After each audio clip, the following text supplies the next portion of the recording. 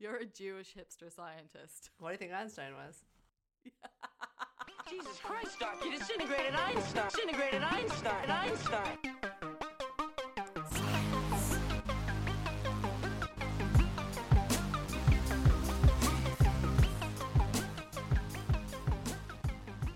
Welcome to Science at the Movies, a podcast that looks at the role of science in some of our best loved and most hated movies. I'm Abby. And I'm Frida. And for our first episode, we're going to talk to you about Annihilation. But first, Abby, where are we recording this from? Well, originally we were going to be recording this together whilst drinking, but I have moved and now I am in London and you are in sunny Australia. That's right. So it is Sunday AM for me. Yes, Sunday night for me. Yeah, so instead of wine, I'm drinking coffee. And for some inexplicable reason, Frida over there in Australia on Sunday night is also drinking coffee. I am drinking coffee. I'll tell you why I'm drinking coffee. I'm drinking coffee because, so to all viewers from the future, we're in the middle of the coronavirus pandemic and I'm in Melbourne. And just this week, they've let us have some people over on our house. Of course, this weekend. What did I do? I had some people over. So I'm not doing so well today. So I've had to have a coffee just to perk myself up. Whereas in contrast, in London this week, we are now finally allowed to meet one other person in a park and stay 2 meters apart. So I met my friend and sat on the opposite bench to her and we had a chat. So I'm perfectly fine today. Was it like Forrest Gump, Abby? Yeah. I had chocolate. Well, I've decided that at some point in the future we'll have some special episode where we'll do it like on a Saturday, and so long as it's late enough in the morning for me, I'll just drink like a mimosa or something. Oh yeah, Bucks Fizz. boozy brunch. Classic. Boozy brunch for you. Yeah, classy ladies. All right, so we are two scientists, yes, physicists by trade. Yes, we are. And we met working together when I was living in Australia. And we like, well, you like movies a lot. You watch a lot of movies. I'm way more into like trashy movies, things that I don't like drama. So I bang on sci-fi. Give me something that's just shouty things and sparkly lights and loud noises. And I'm super happy. But I do find that with some science movies, there are moments where you're like, this is so cool. And then they do something to explain the science or have a scientist walk in some sort of a way, in some sort of a zone. And I just go, huh? And it just pulls me out of the movie and it makes me very sad. Or sometimes I go, that was amazing and I loved it. So we started talking about movies, didn't we? And we started talking about Annihilation. Yeah, well, I think the main thing is that me and you just couldn't stop talking to each other. Yeah. And so we thought, how can we keep this going? But Abby, I've got a question for you. You're in science now. Are there any movies which influenced you to get into science? Have movies played a role in any way for you in being in science? No. That's a great answer. I can't think of any movie that I ever... Do you know what's really sad? Do you know the reason I chose? So I did my degree as a mature student. I used to work in theatre. Yeah. And I knew I wanted to go to university and I wasn't entirely sure what I wanted to study, but my best subject at school was maths. So I never studied physics for my leaving cert because Irish, so leaving cert. I basically went on the MIT courseware website and looked through all of their open courseware subjects and started looking at some of the lectures. And I just started watching these physics lectures and went, cool, I'll go do that. That's why I did it. I'll do that. Why did you get into science? Oh, everything else was too hard.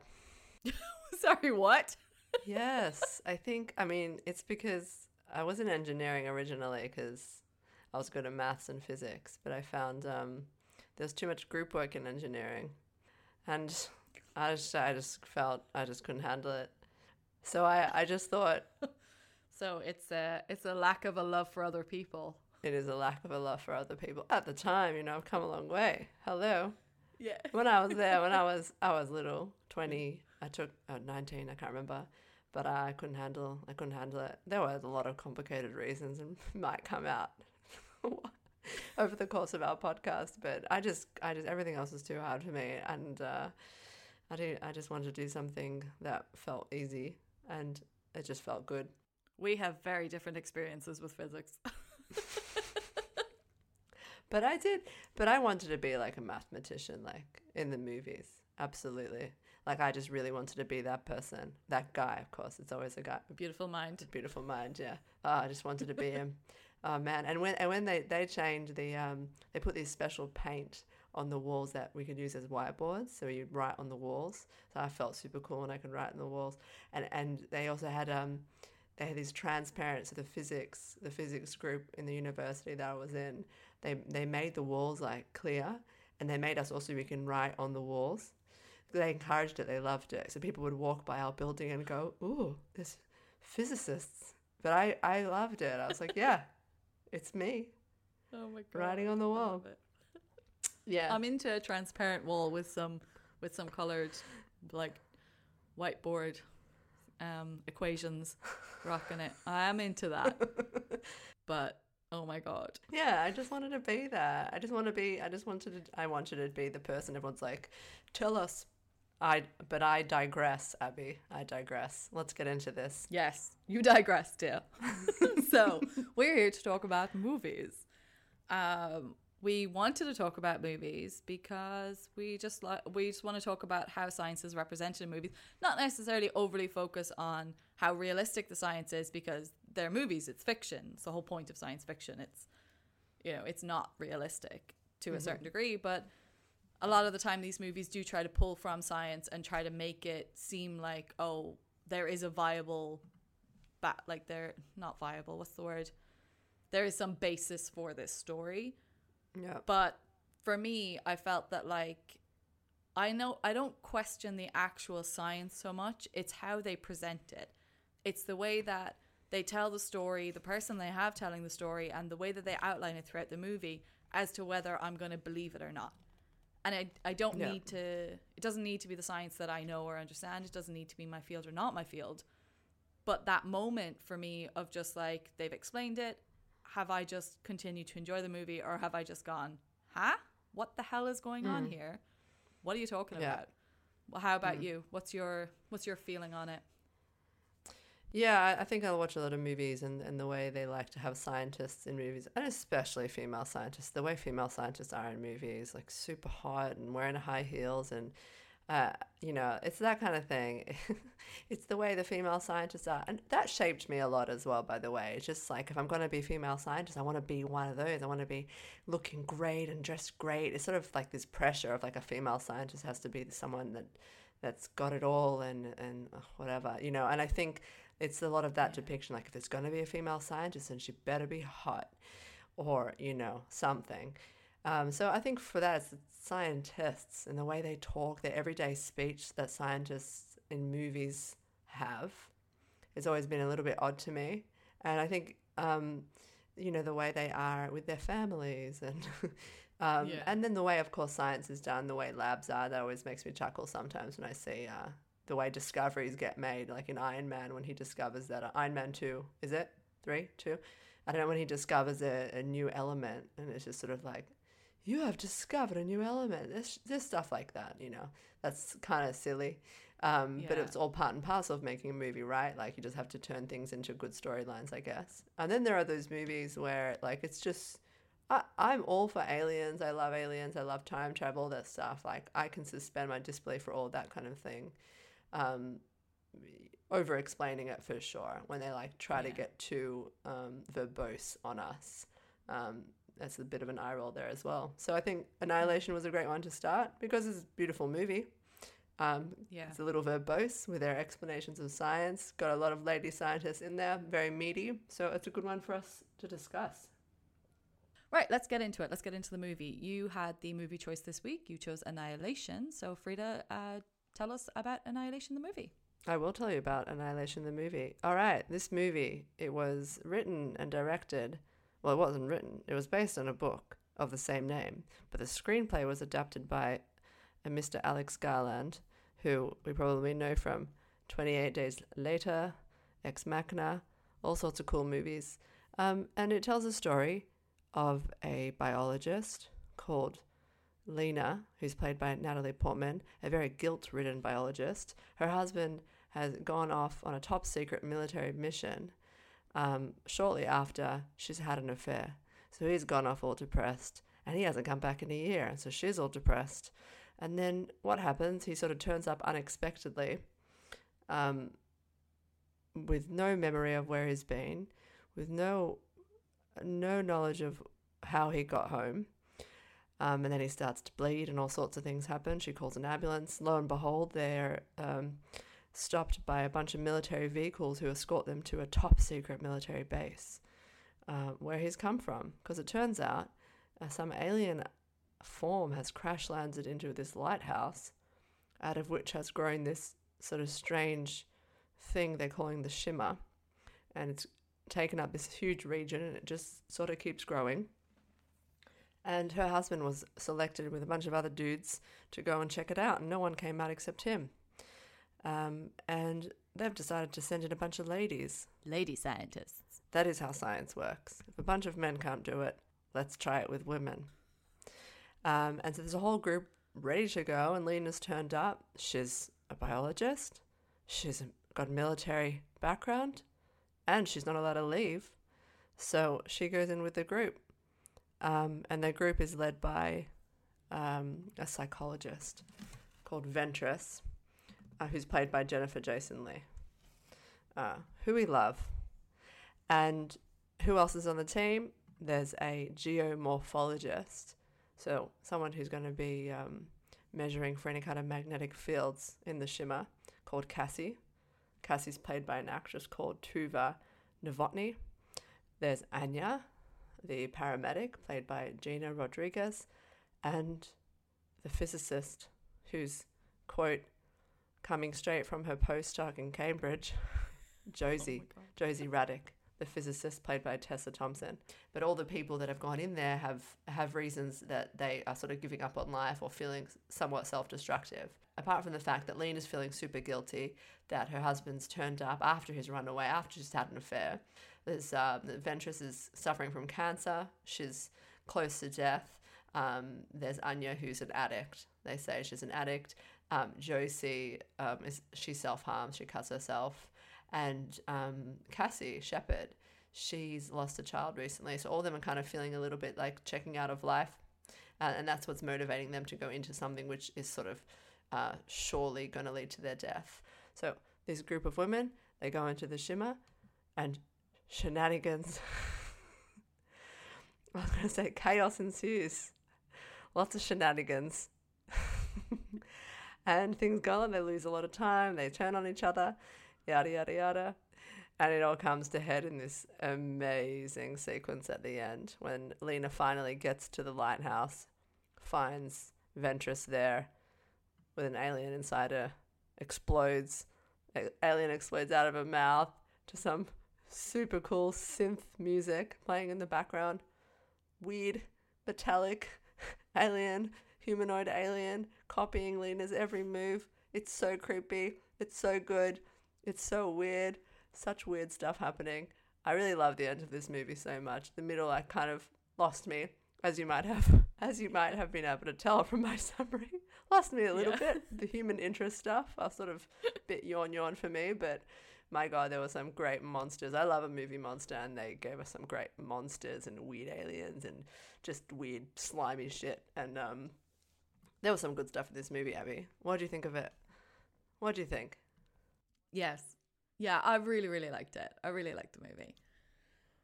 I remember watching it like when it first kind of came out because I love a sci-fi movie. I really do. And my biggest problem at the moment, and I've said it to so many people, I constantly complain about it, and I just want Netflix to hear me, is there are so many sci-fi TV shows. I am so fed up of turning on Netflix and here's another sci-fi series. And I look at I see a little trailer and I go, oh, that might be interesting. And then I look to the right, and instead of seeing like 1 hour, 40 minutes or 2 hours, I see season 1 or like 1 season, 2 seasons. And it's like, we can't watch this many series. Like we don't have time for this. You don't. Yeah, I don't have time to track 10 or 15 different sci-fi series. But also because it's not even about that. It's about investing your time into something that you know is going to get cancelled. You know there's only going to be one series of this or maybe 2 series if you're lucky. So you're never going to get the ending. You're never going to get that closing off of it for you. So I feel like they're missing a trick by asking people to continuously invest into these long series that people just don't want anymore. And I would much rather have a movie. Give me a good movie. A tight movie. Like, condense down some of these series that you've made and give me one good movie and I'm super happy. So Annihilation was that for me. Yeah. I was like, awesome. Here's a great sci-fi movie that Good I can little just movie. get into and enjoy. So yeah, I really liked Get it. into it. You make a good point. Because like Firefly, Westworld, there's like fantastic series. Look, I'm not a sci-fi fan, by the way. I just need to qualify that. But I've heard people like it and then they axe it because, I don't know, maybe the viewership isn't big enough. But I feel like there's like a massive fan base with sci-fi, so I don't quite get that. But yeah, it was a good... There are so many science fiction movies on Netflix now. There's a lot. But this was good. Yeah, that's the thing. There's a difference between having a lot and having a lot of good ones. There isn't a lot of good sci-fi. There are more sci-fi series than there are movies. Yeah. Maybe I'm not looking at the right ones. Maybe people can send me movie recommendations. Please do. This is my feeling about science fiction has always been like, there's a lot of content and a little of it is good. Yeah, exactly. And often... like that minimal bit and then there's just huge Yes. amount of stuff you have to troll through. I know. And often the ones that are good are kind of not so much strictly in the science fiction genre. Often the ones that are good because Yeah. they're going a little bit out of it, at least by my opinion. Well, that's what this is, isn't it? Annihilation is more kind of thriller. It's kind of sci-fi horror. Horror. Yeah, and it I worked. love horror. Yeah. It did work, and you, because I know, and you mentioned about the synth thing. I know you're obsessed with the synth thing. I love Let's a go. synth. Well, because I mean, to be fair, you have made our theme tune, which I'm in love with. And I know you're super excited about it.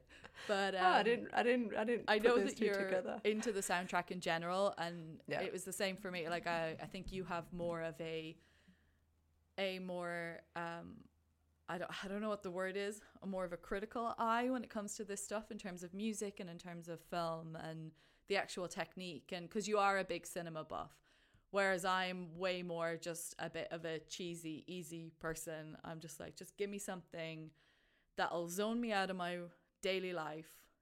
Give me something shouty, smashy, bang, crash, bright, flashy, and I'm super happy. That's why I'm very much into sci-fi fantasy type movies, because for me, drama, I read a lot. So I'd rather read a book that was going to be a bit dramatic and a bit emotional than sit down and watch something like that. Fair enough. Just no.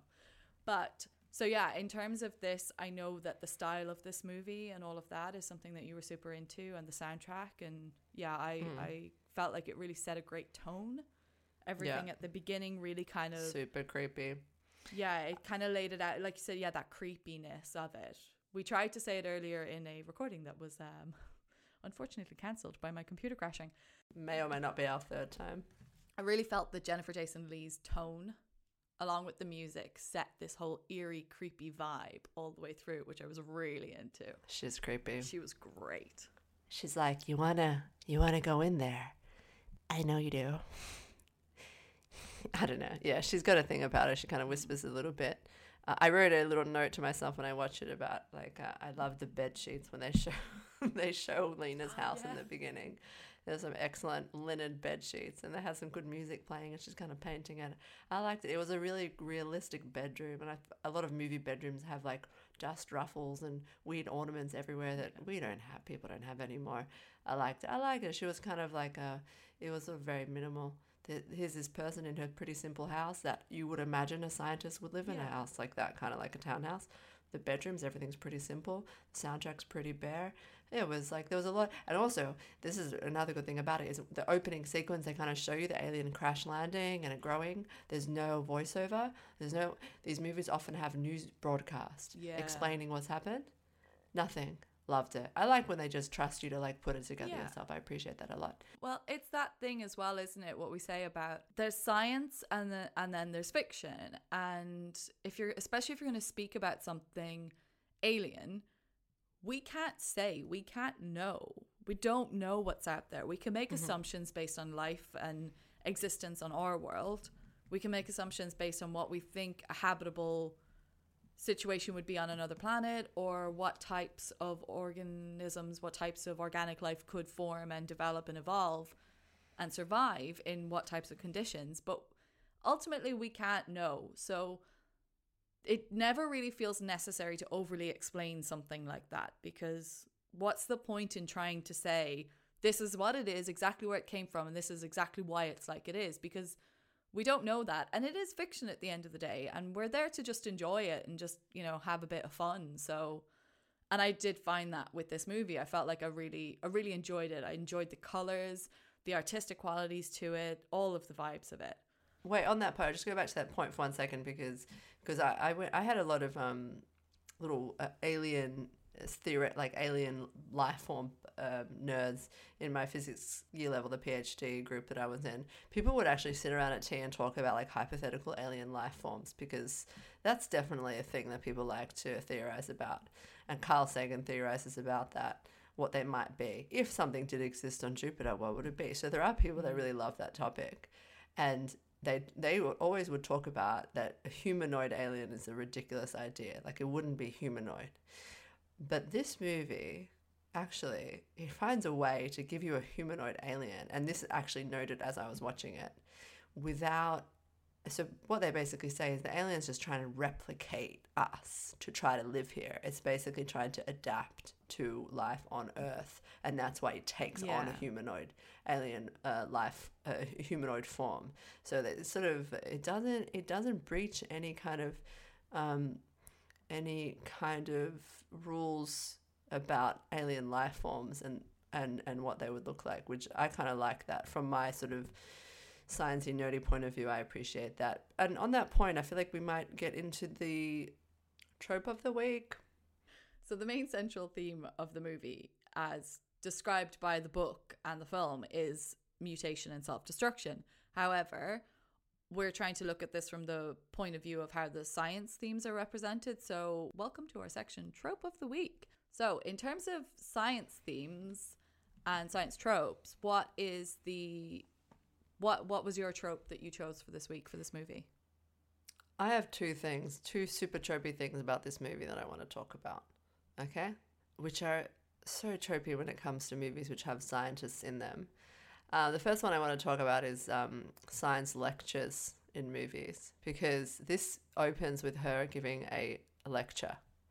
And it's such a silly lecture. And science lectures in movies are always so silly. And they say such silly things.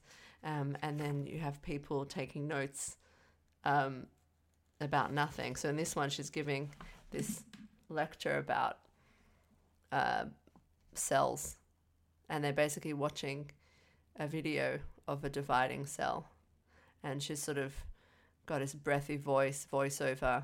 And she's talking about, they're basically watching a cancer tumor grow. And she's talking about the rhythm of the dividing pair. And these students are taking notes, even though she's not saying anything. And it really makes, this is really a thing. Do you know what I'm talking about? Lectures? Yeah. Silly lectures in movies? Yeah. Yeah, this is the thing. And my favorite example is this Harry Potter. Excuse me, but in Harry Potter, Professor Snape, when the first ever potions lecture, and Professor Snape comes running into the room with his robes billowing behind him and starts talking about, in my class. Maybe we can find a recording if we're allowed to do that, but he's just talking such nonsense. You will brew glory, bottle death. And Harry Potter's writing, brew glory, bottle death. And he's like, someone is not paying attention. Anyway, movie lectures are always so silly. I mean, yeah, I get that, like, when you're saying about the lectures, I get that they feel the need that they have to set the story up in some way. They have to give some sort of explanation. So there always has to be a science lecture. Like, whether it's to a classroom full of people or a scientist lecturing, you know, a politician or a military person or someone in charge of something to explain the science behind or set up the story. And I get they have to do that, but I do understand where you're coming from with this concept that you watch a movie sometimes and you just have that moment where you just go like, What are they doing? Why are they like? Well, I think what you're feeling with the lectures is that often the lecture is like a device to explain the themes of the movie or to tell us something about the character. So it's actually exposition done Yeah. pretty clunkily, that. So she's setting up the theme of mutation and cancer and growing a cell, even though it's a cancer. It's growing and it's beautiful and there's a beautiful rhythm to it, i.e. the shimmer, it's a, cancer on the earth, let's just say, but it grows and there's a beauty there as well, even though it's a destructive force, So she sets the themes up. It's just a really tropey thing using lectures like that. And it's so many movies. I don't know if you saw Crazy Rich Asians, but I haven't watched it yet. That is so silly. So she's like a economics professor. And in America, they're all called professor. Here we call our professors, we just call them David, Michael. Sir. Not even. But professor. So she's an economics professor. Oh, notice how I said sir and only sir, and I didn't say Sir. miss. Oof. And I said David and Michael. I just did it. So wait, Crazy Rich Asians. It starts off, she's like in a poker game. She's in a poker game playing poker. And then she wins and the lights come on. And actually she's in a lecture theatre and giving a lecture on game theory, right? And that's the lecture. And then she's like, hey, that's it, guys. The bell obviously rings. So the lecture was a poker game.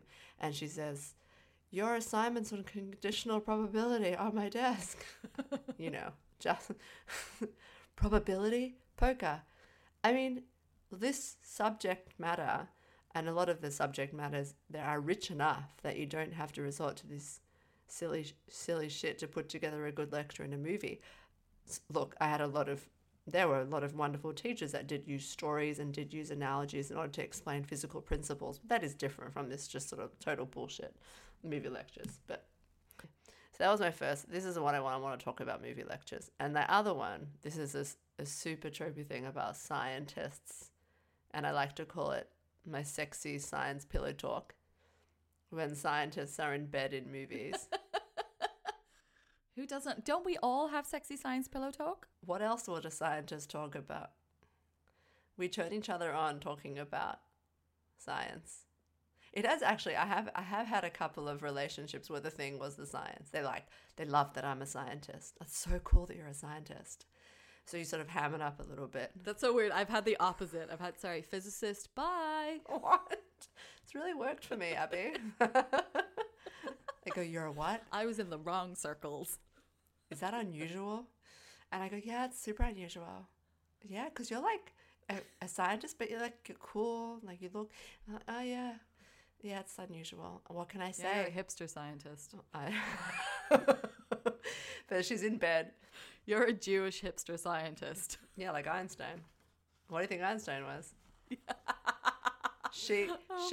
Anyway, she's in bed with her husband and they're talking sexy science pillow talk. And she's talking about how she's beautiful, right? But then she's going to age and she's not going to be beautiful. That's the premise. And she's going to say that aging is cells. It's God's mistake that we age. And that if the body was perfect and its cells didn't age, I would look like this forever.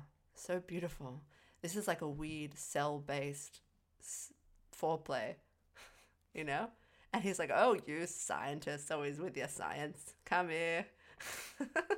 So silly. So those are my tropes. And I'll probably bring them up a couple of times later on the show. But yeah. What came up for you? That's me.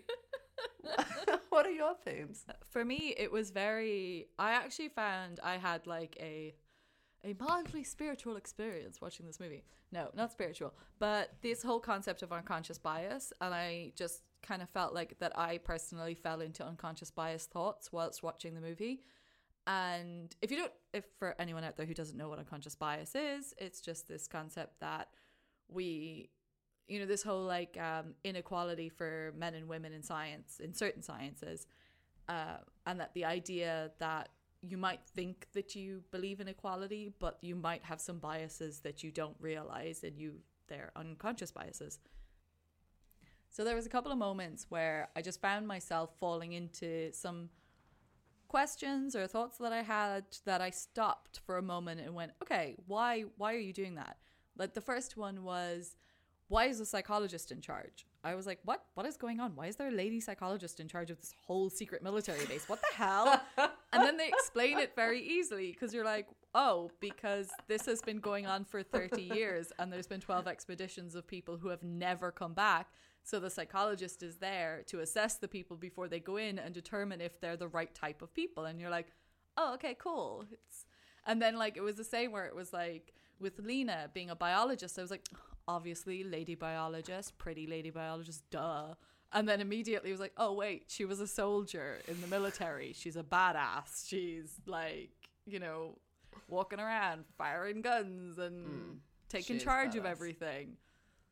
And yeah, I had a similar thing with the sexy science talk, because I had that moment. I was like, oh, here's the pillow talk scene, all gooey and simpering. But then I was like, oh, but she's actually a little bit sassy and a little bit like, you know, I wrote down she's a sassy bitch. And I was like, because she talks more like the girls that I know, in kind of like it's a bit of like, you know, ribbing back and forth with the guy, and it's a little less. Not on the science side, but just the way that they interact with each other. Yeah, it's a bit more banterish, like the way that I'm used to. And it's not just this kind of like, oh, I talk like this because I'm a lady, and I talk like this because I'm a man. And that's not how men talk, and it's terrible. Stop it, that's terrible. Anyway, so what I found interesting was there's this actress, Jamila Jamil. She has an Instagram account, and she does these kind of questions where she'll ask people interesting questions and look for responses. And one of the questions she asked was, what's a woman in the spotlight that you hate? And do you know the reason why you hate her?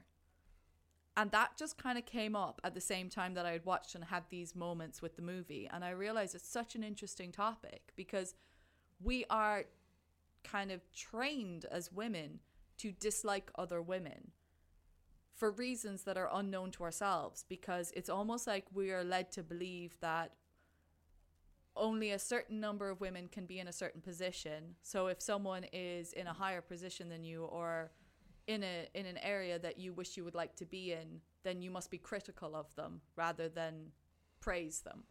And I felt that that's what I was doing. I was being critical of the women in the movie. And I'm like, I don't want to say that it's about a jealousy thing, because it's female characters.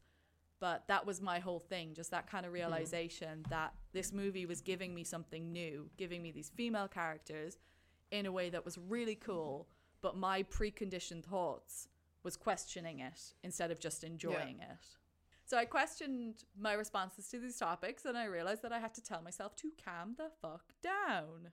Stop making an assumption. But I realized my assumption is there because that's what I'm used to. That's what I'm used to seeing in movies. I'm used to seeing women portrayed in a specific way. So therefore, I make the assumption every time I see it now. I have my little eye roll moment, and I have my little, oh God, here we go. But in this movie, they actually contradicted me. And I really enjoyed that. And I liked that I kind of came away from it feeling like that, and feeling like, okay, cool. Yeah.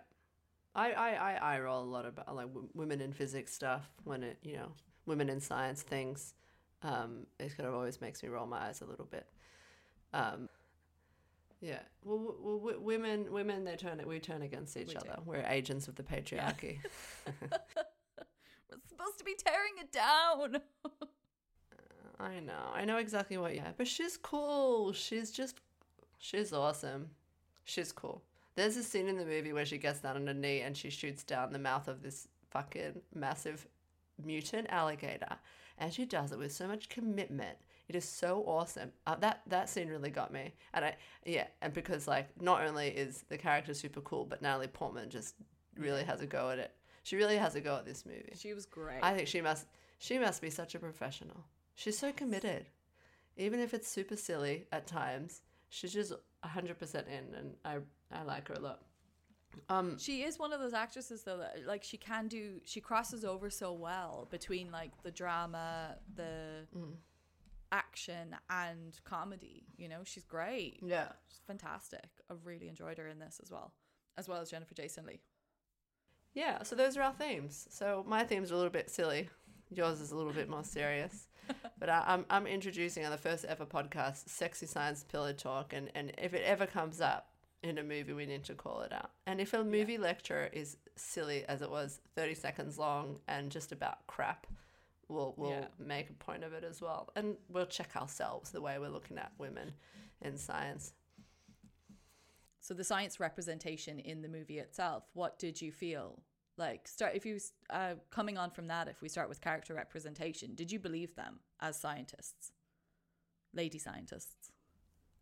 Well, I think the only one who does any real science is Alina, to be perfectly honest. She yanks out a microscope. And I know I've brought this up with you and you've told me it was a field microscope, which I didn't even know that existed. Because the whole time I thought, where on earth is she getting this from? But I've Googled pictures of... Excuse me. I've Googled pictures of field microscopes, and they don't look like that. They're kind of a little bit more portable, but I digress. She seems fully legit. She's talking in a way, collecting samples, looking at samples, being inquisitive. No one else does any real science, I don't think. There's a point where the geomorphologist finds north. That was cool. But the physicist does not take any measurements. The geomorphologist does not take any measurements. The psychologist, again, okay, what is she doing? They've kind of taken her role that was in the book and scrapped it. But Lena's the only one doing any science whatsoever. And, that's all very believable. Super cool. No one else did any science whatsoever. I don't know what was up with that. What do you reckon? Yeah. I agree. I was confused. I think I said it earlier with the characters. I was just slightly confused about where they were coming from. It was like, it made sense. The group that was put together, the people that were involved, it made sense that they would go in there. But I felt like they didn't really capitalize on the use of the other scientists. It's like you had Lena, and she was great. But then it kind of felt like we were following this eeriness and this confusion and these, movie monsters, which was kind of cool. But the other women for me could have been anything. Like, I didn't really see a moment where... There were a couple of moments, I think each one had one small individual moment where it's like, okay, well, she's a paramedic, so she'll do that. And she's a physicist, so she does that. But, like, it didn't feel like they were a team working together. It felt like they were there to be dispensable. Yep. Is that the word? And Lena was there to do the job. Lena and Ventress actually were there to do the job. But Ventress was there for her own curiosity to just get to the end. Lena was there to be the survivor, and the others were just there to be picked off one by one as we went through the horror moments, which I'm fine with. But I just didn't feel like it was... It wasn't like, oh, they've gone into this shimmer and now you've got a bunch of scientists and they're all going to talk and they're all banding about their theories or their knowledge of what's happening in there. It was just very much seemed like Lena figured out stuff and that was it. Yeah. They're called red shirts, by the way. Red shirts. That's it. They were the red shirts. Red shirts. Yes. Yeah, and you're in a red shirt. Yeah, they were the red shirts. What I did appreciate, though, because from... my perspective of looking at how the science was represented, I was very curious about what the consultation on the movie was. So I did have a look at who the science consultant was, which did excite me because it was Dr. Adam Rutherford, who is a British geneticist, broadcaster and writer. He is actually one half of the podcast Curious Cases of Rutherford and Fry, which is a BBC4 podcast and one of my absolute favourite podcasts. So I have a lot of respect for Adam Rutherford. And I read a lot of interviews that he did talking about Annihilation, and he actually was also the science consultant on Ex Machina as well. So, and he did make some points. He's made, like, there's some quotes that I have where he did say that he worked with all of the cast because they all wanted to know how a scientist would react, what they would think, how they would feel, and all of that is buried into their performances. So I do think that the actors, we don't need to say actresses anymore. I think we can just say actors. I do think that the actors put a lot of work into what they were doing. I just think that the way the story was being told wasn't utilizing their skill sets to the fullest. But then I also think maybe the story didn't need it. Well, it didn't. They were just there to be trumpeting around, following her, I guess. Yeah. Maybe they were all paramedics. So bringing us into the actual portrayal of the science portion of what is happening in Annihilation, what was the explanation like for you? What was the science to you? What was the story they were trying to tell? And did you believe it? And did it make sense to you? It's a whole lot of questions you ask, Abby. I'm very sorry. I'm going to say that this is what I think, because there's a few different things in there. Like the way they explained it, I'll get to that in a second, but what I think was going on is that the whole story, the movie, the shimmer is an analogy for cancer. That's what I think it was. I think it's cancer. So I agree with that, I think. yeah, and we know that at the beginning it's made pretty clear because she's looking at a cancer cell dividing and growing and talking about it being beautiful. And at the end, Ventress talks about it being it deserves to survive because it's so beautiful. And then of course Ventress, he has this whole thing. I mean, she has cancer, and what's her motivation for going in? She said something like, "There's only so long that you can watch it go closer." She's talking about the shimmer, but I feel like she's also kind of talking about her cancer in the sense that she knows her death is coming and there's only so long you can kind of sit and watch it go closer. So if I look at it like that, like that the alien has some sort of intense radiation and it's just mutating everything inside it. Yeah, and not that's a trying to good go. point. Yeah, I don't exactly, right? It's just some sort of radiation. Everything is just getting absolutely fucked. And we're not trying to go into too many particulars about exactly what's going on. Then for me, it kind of works really well. And then like I kind of accept that works really well for me, and I don't really need to go into it any deeper. I think it's only when they start to get into the specifics that I start to kind of doze off a little bit. Yeah.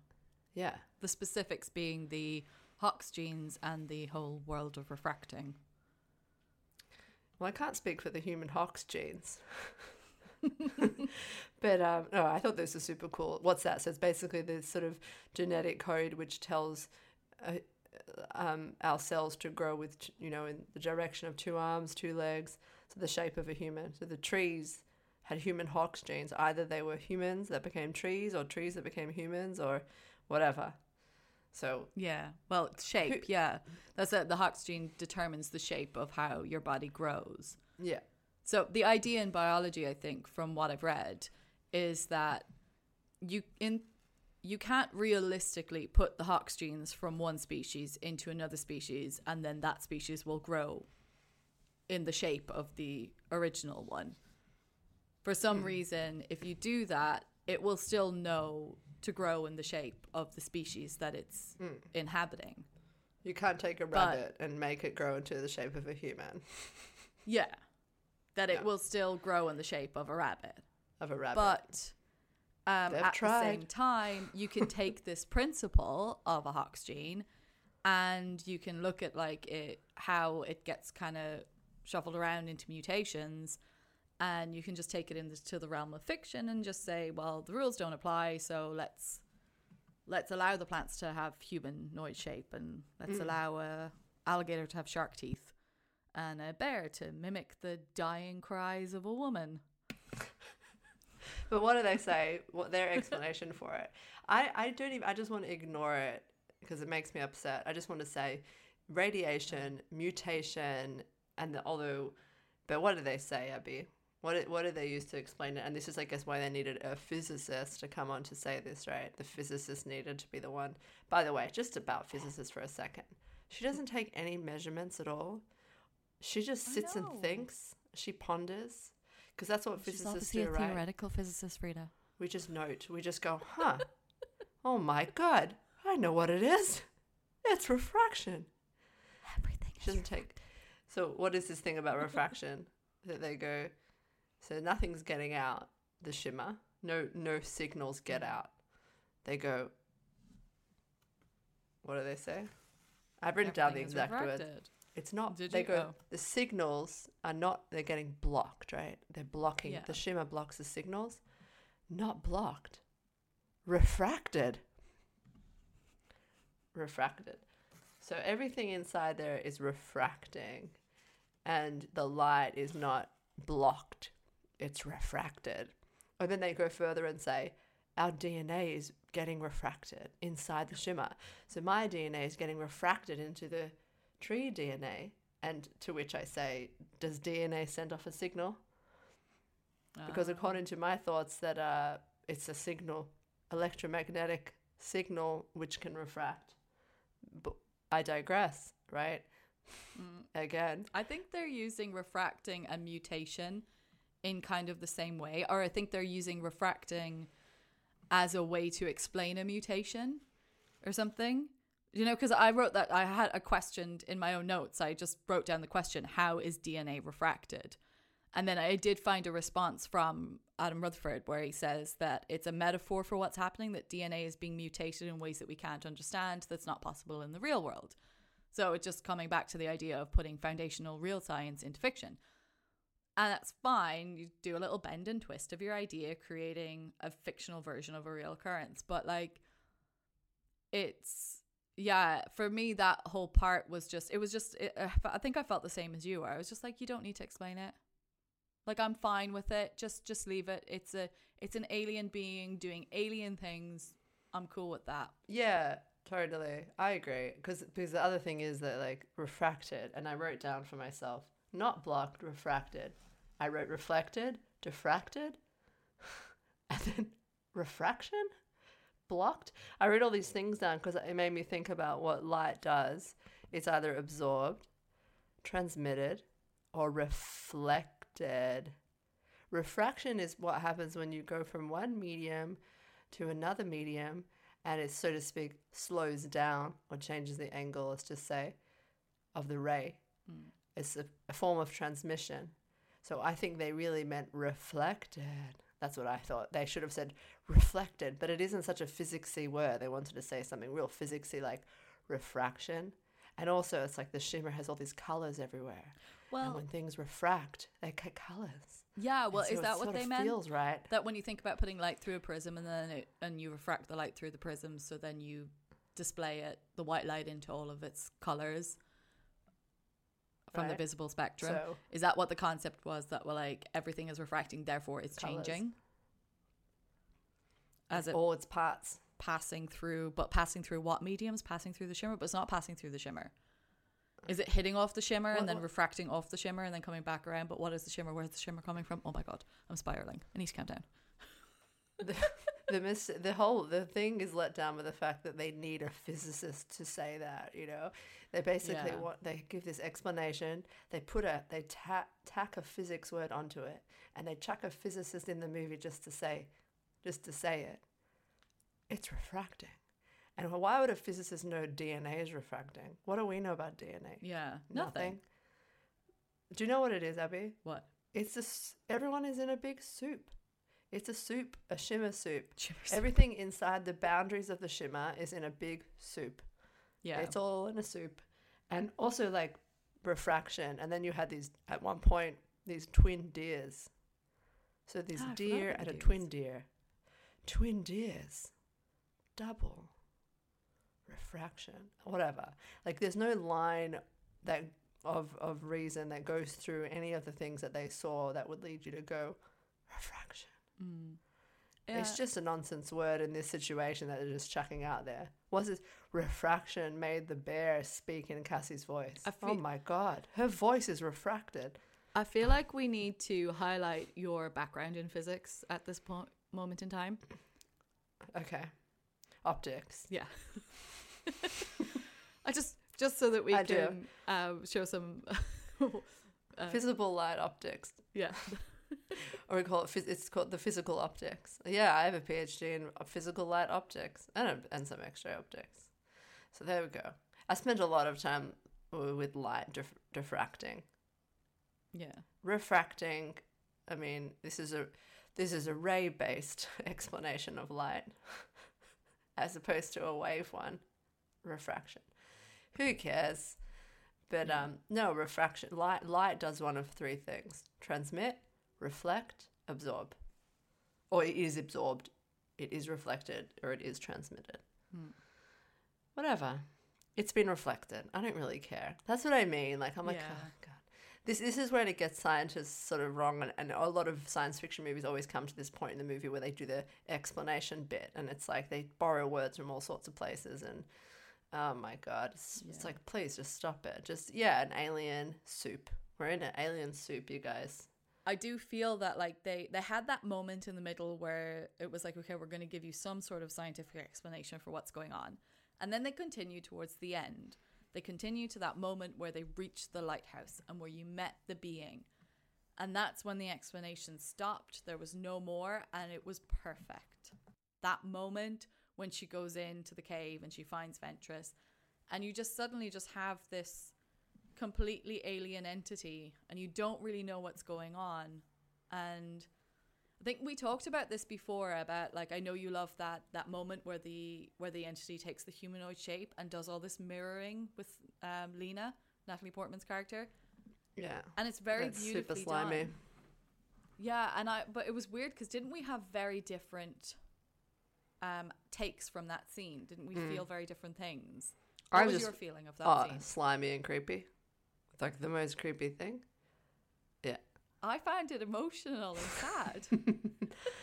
Well, I did, because I think I said this to you before, where for me it was very like Bambi. You know, it was like this thing coming to life and having a moment where it was like, is this what I'm supposed to be? Oh, a baby. So they're copying Lena and they're trying to, and it was kind of like, to me, it felt very kind of, are you my mommy? And then that sad moment where like Lena puts the grenade in its hand and runs out the door, and you're just like, oh, you killed the baby Bambi.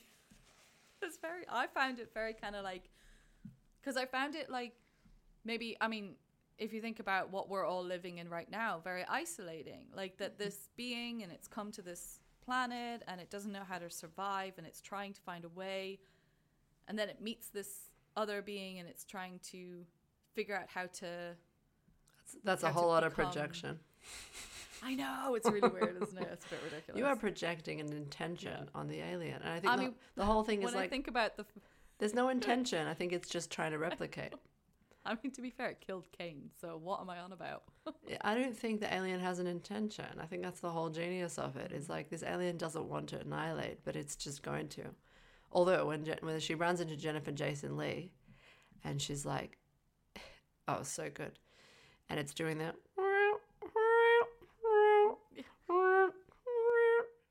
And she's going, it's inside me. It's inside me. It's gonna devour everything. And it comes out of her mouth and it explodes Jennifer Jason Leigh. And do you know what? When you said that you don't know what the alien was doing, I don't know if the alien even knows what it's doing. It's just existing.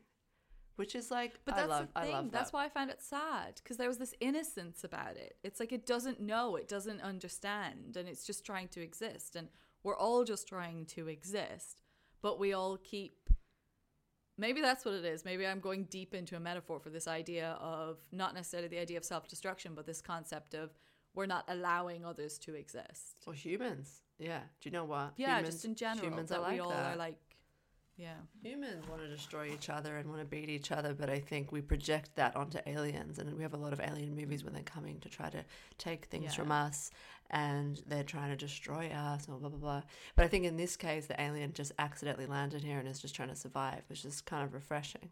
Because, yeah, definitely we project onto aliens a lot what we think their intention is, because we're awful. Yeah. We are. And I suppose we are self-destructing by having this concept of, like, only we can survive, and constantly trying to destroy others for our own survival. We are ultimately self-destructing because we can survive better in like this whole unity thing, but not everyone agrees with that, which is why you've got people running around doing protests with guns and no masks on. Are you saying that the alien is sort of destroying to survive? The alien is sort of doing that. It's growing and destroying everything around it in order to survive. I don't think its intention is to destroy. Its intention is to survive. And it can only do that because it doesn't know how to survive in our environment. So it's just trying to find its own way, trying to live its own life. And that's what it found. Yeah. So I do enjoy a movie like this that ends with a little bit of ambiguity, because it creates conversation and thought, and you're each then allowed to kind of have your own idea of what the ending was from what you took from the movie. And I think that's kind of cool. And then you have all those YouTube channels saying, explained. Yeah. Finally, this is what happened. Like, oh my God. What's the movie that everyone tried to explain and I just went, I just don't even care. I enjoyed it. Inception. That was the one. Everyone was like, the ending of Inception explained. And I was just whatever. Like, do you know what? I just watched it. It Whatever. was cool. It ended. All right. It's for boys. It's for boys. It's for boys that never thought about anything in their whole lives. Whoa. A thing and a thing. Who cares? Right. So we've reached the end of the movie and the science. We have reached the end of it. But so I do have a question in terms Go. of the science. So as I mentioned, there was, for me, when it comes to science movies, there are moments where they either try to explain something or they do something in a way that's a bit too unrealistic for me, that it just pulls me out of the story. And I feel like that happens at a different point with each movie that you watch. So what was the point in Annihilation that you just went, nah, I've checked out now? Are we at our what the fuck moment? Yeah. All right, we're going to play our what the fuck bit because I've made one. We ready? What the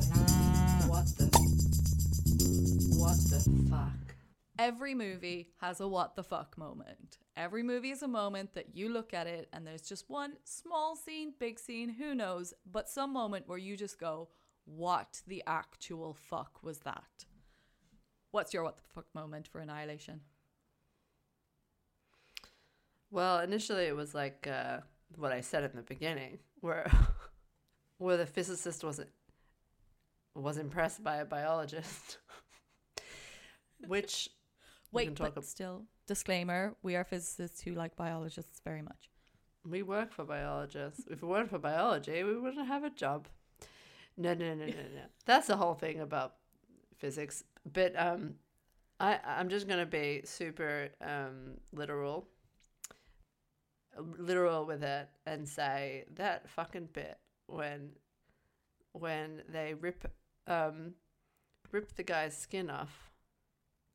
Oh God, and his guts are moving around. And by the way, Oh my God. there were so many things in this movie where they were just like, let's put this gross thing in. Yeah, what was the point of it? Well, it was a bit. oh, It so was like, what the uncomfortable. fuck? It was like that. Yuck. Ugh, yuck. This, disgusting. And then, by the way, after that bit, the actual what the fuck moment, now that I think about it, is after that where Anya's like, it was a trick of the light. You know, in a movie, things are a trick of the light. In real life, no one's like, it's a trick of the light.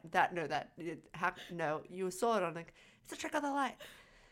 He put his hand in and it squirmed across his Trick hand. of the light. Trick of the light. That's another movie trope. Nope, it was just a trick of the light. So, trick of the light. Oh my God. Of course, it's the non-science one that says trick of the light. Paramedic. Yeah. The paramedic in the group is like, what was your what the fuck moment? Tell us. Mine was more from an irritation at a very practical or impractical moment that happened that I found very frustrating, which is actually very on point with our current world situation of quarantine and isolation. So let me set the scene for you. Yep. The beginning of the movie, Kane returns. He's been away for a year. He's been in the shimmer. He's the only one who got out. No one knows what's going on with him. He starts to bleed. An ambulance is called. The ambulance gets hijacked by these guys in black suits and glasses and guns and cars, and they all get dragged off to this secret military base. No one knows where the secret military base is. No one's allowed on the secret military base. No one knows what's going on with Kane, so he's put into quarantine. So he's in his own little quarantine tent in a quarantine room where you have a nurse or a guard or someone in full hazmat quarantine gear. Yet somehow, Lena is able to just open his door, because there's nobody guarding it outside, walk in. Whoever is guarding it on the inside in their full hazmat suit is either passed out or asleep, never explained, don't know what they're doing, they're just sat in a chair with their eyes closed. So she walks straight past the hazmat suit person with no protection on her whatsoever to his quarantined bed, where for some inexplicable reason, the actual zip flap door of his quarantine tent is hanging open. So she just walks in and straight up to his bed and then, has her moment. No PPE. I was literally watching that one. I was like, what? Where's your mask? No PPE. Straight up, like, just allowed to just walk in the door in the secret military base where there's just like freaking labs all over that are all covered in all these like plastic sheaths things protecting everyone from what's going on. And she's just, but why is the flap just hanging open? It's like there was a scene cut out or something that was like a moment before where they were all in there and your one in the hazmat passed out and they were like, oh no, and they ran and just left everything to try to get help for the passed out woman, and just Lena happened to walk in at that moment. That's what I'm telling myself anyway. So yeah, that was my what the fuck moment. The lack of any kind of safety standards in a movie. This is why you're a real scientist, because you took issue with PPE. I have other science friends who watch movies and they were like, where's their PPE? Why is that open? Do you know, it's such a silly little thing, I know, but it was just like, it is I just watched it and I was just like, why is this happening? Budget. They don't want to reshoot it. It's budget. I watch this Netflix, so I think a lot of Netflix movies, they have this sense of being like shot pretty quickly, not a lot of takes, not a lot of script revision. It's like a way of making a movie which is a little bit more budget friendly. I watched this Netflix film and a lot of it took place in a hospital, and it was so clear that the hospital was like a very small set with like a corridor, and they had like one doctor and a nurse actor. So there was a nurse, a doctor, 2 extras at one point. But like the whole hospital was like, they were shooting in this hospital where it seemed like the hospital was made up of 2 people, right? And then I was like, I know this is low budget, but it's kind of killing me, right? It's the same nurse, it's the same doctor. No one is in the hospital. There's one corridor. And then at one point, the nurse takes the patient to get an x-ray, right? And I said, if this nurse administers the x-ray, I'm turning this film off. She did, didn't she? And the nurse takes him in a wheelchair to the x-ray room and starts administering the x-ray. I was like, no, Netflix. No. Oh my God. That sounds like when I used to work in theater. It's like you've got an extra in the background and it's like, okay, great. In this scene, you're working in the factory, and then you're on the street. Now you work in the shop. Just change your costume. Yeah, I feel like they go like, this kind of looks like a military base. Great, done. Yeah. Like whatever. Yeah. Let's just shoot it. I don't know. It was funny. I get the sense sometimes with Netflix films, but I hear you. No, I get it. I think I like we both have different. Yeah. Pretty different. Yeah. What the fucks. I like it. Okay, so we are at our final segment, pass or fail. First question, did the movie pass the Bechdel test? Oh, we should explain in the first episode especially what the Bechdel test is for anyone who doesn't actually know. The Bechdel test is essentially, in terms of women in movies, does the movie pass the test of having 2 female characters? Do the 2 female characters have names? Do they speak to each other? And do they speak to each other about a topic other than a man? For any significant amount of time. I think the base limit is like 60 seconds. So did this movie pass the Bechdel test? Flying colours. Woohoo! Although I did see an article earlier where someone said it failed the reverse Bechdel test, which just made me want to find the person who wrote it. I think it was a Reddit post, and I just want to punch them in the face and they can screw off with their reverse Bechdel test. Men? Because men weren't there talking about...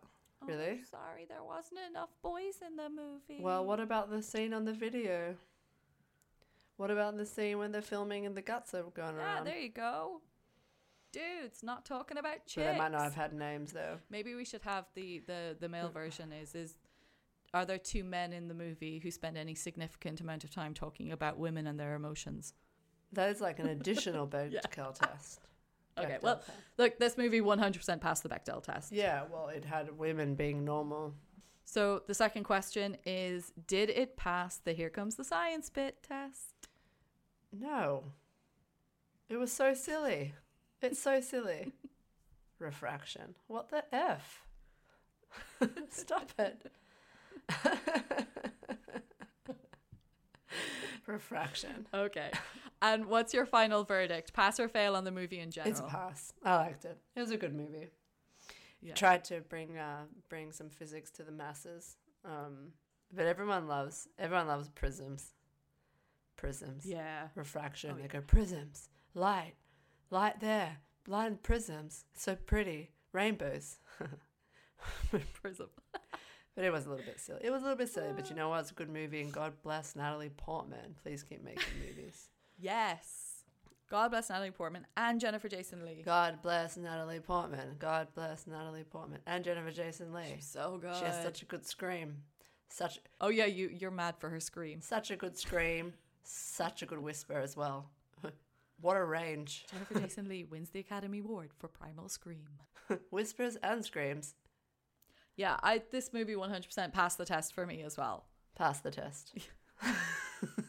Yeah, I really enjoyed it. I loved the eeriness. I loved the tone that it set, the music from the very beginning. I liked the artiness of it. The middle bit, the kind of horror moments with the monsters and all that kind of stuff. Like, it was fine. I enjoyed it, but I kind of got back into it again then once it kind of came through that and we got to the lighthouse. Yeah, after the shenanigans. That pulled me. Yeah, I mean, I enjoyed the shenanigans, but, you know, it just kind of pulled me back in then at the end into like, oh, okay, we're back in this kind of creepy realm of like something eerie and weird and we don't know what's going on. And yeah, I really enjoyed it. I enjoyed how it all played out. Visually, absolutely stunning. Sound was fantastic. So in conclusion, we go amazing setup, shenanigans, fantastic conclusion. Could have done without some of the shenanigans. Like, I mean, I don't want to take away. I think our aim with this podcast in general, anyway, like we're not trying to say like the science and saying like, oh, look, it's not realistic. Because of course in science fiction, the science is not going to be realistic. So we're not overly concerned about like, you know, what can really happen in terms of Hox genes and reflecting of light and such. But it's more just about like, was it portrayed in such a way that allowed us to feel like it was believable or allowed us to put the science aside and just take the fiction and enjoy the fiction. And sometimes I think science is just such a hard topic because movies are trying to do it in a Hollywood way to appeal to people who don't have anything to do with science. But there's a lot of scientists in the world. So there's always going to be people out there. And scientists are tricky people, fussy people, know-it-alls, particular people. Yeah, I mean, so there's always going to be that element of kind of like, oh, was it real and could you do it? So we're not trying to be overly critical of the actual science, but if it's silly, portrayal sometimes. of it is, yeah, I mean, it's like, It's a bit silly I like sometimes. this. Yeah, and there's nothing wrong with laughing at a bit of silly science in a movie. There's nothing wrong with it. Okay, I think this was fun. Cool. Did you have fun? Yeah, so this was our first one. Yay! And anyone listening, you don't understand what it took for us to get this recording done. It took a whole pandemic. So we're never talking about Annihilation ever again. We are done. And Abby, you're picking the movie next time. What is it? Yes. So I have picked, it's another Netflix movie. I have picked the 2016 movie Spectral, starring Emily Mortimer and James Badge Dale. I am looking forward to it. It's a fun movie with a woman. 100%. There's a woman in it. There's a lot of men in it too, but there's a woman in it. I like that you said her name first. Yeah, of course. Good Well, job. Also, it's Emily Mortimer. She's awesome. She is great. But yeah, it's a fun movie with an interesting take on the here comes the science bit. So we'll get into that in 2 weeks' time. So if you would like to join us in 2 weeks' time, please do. And if you'd like to get in contact, you can email us on scienceatthemovies@gmail.com, or you can catch us on Instagram @scienceatthemovies. That's it. Yeah. Till next time. Thanks for listening. Toodles. Toodles. We Just did like it. it. We did it. Oh, we did it. Fuck. Oh my god, we did it. Fucking hell. What a fucking Oh my sweet God. mother of Jesus.